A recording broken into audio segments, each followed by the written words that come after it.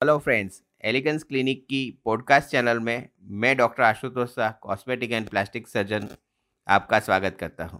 आज का जो टॉपिक है वो है surgical management of varicose veins. मैंने उसमें सर्जरी करके आपकी वेरिकोज वेन्स को कैसे हम ठीक कर सकते हैं।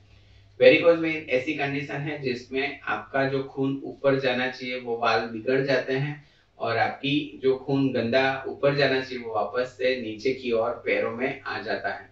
तो इसके लिए सर्जिकली हम पहले विनस डॉपलर करते हैं, आपकी कौन सी वाल्व बिगड़ी हुई है वो फाइंड आउट करते हैं और वो वाल्व वाली नलियों को एक्सप्लोर करते हैं, कट लगा के उसको फाइंड आउट करते हैं और आपका जहाँ पे वाल्व है उसके ऊपर वो नलियों को ब्लॉक करते हैं, जिससे कि आपका जो गंदा खून हृदय की ओर ऊपर चोखा होने जाना चाहिए, वो जो नीचे आ रहा था वो बंद हो जाता है। काफी सारी या ऐसी नलियां होती हैं जिसकी वजह से अगर आपकी एक या दो नली जो बिगड़ी हुई है उसको हम ब्लॉक कर दे या बंद कर दे तो आपको कोई भी प्रॉब्लम नहीं होती है।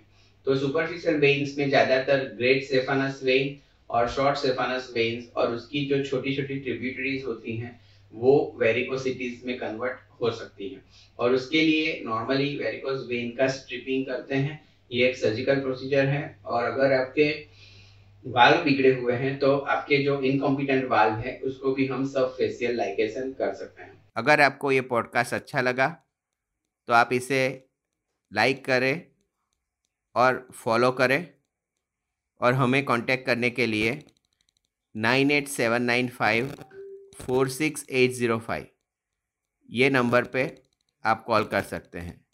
Thanks for your time.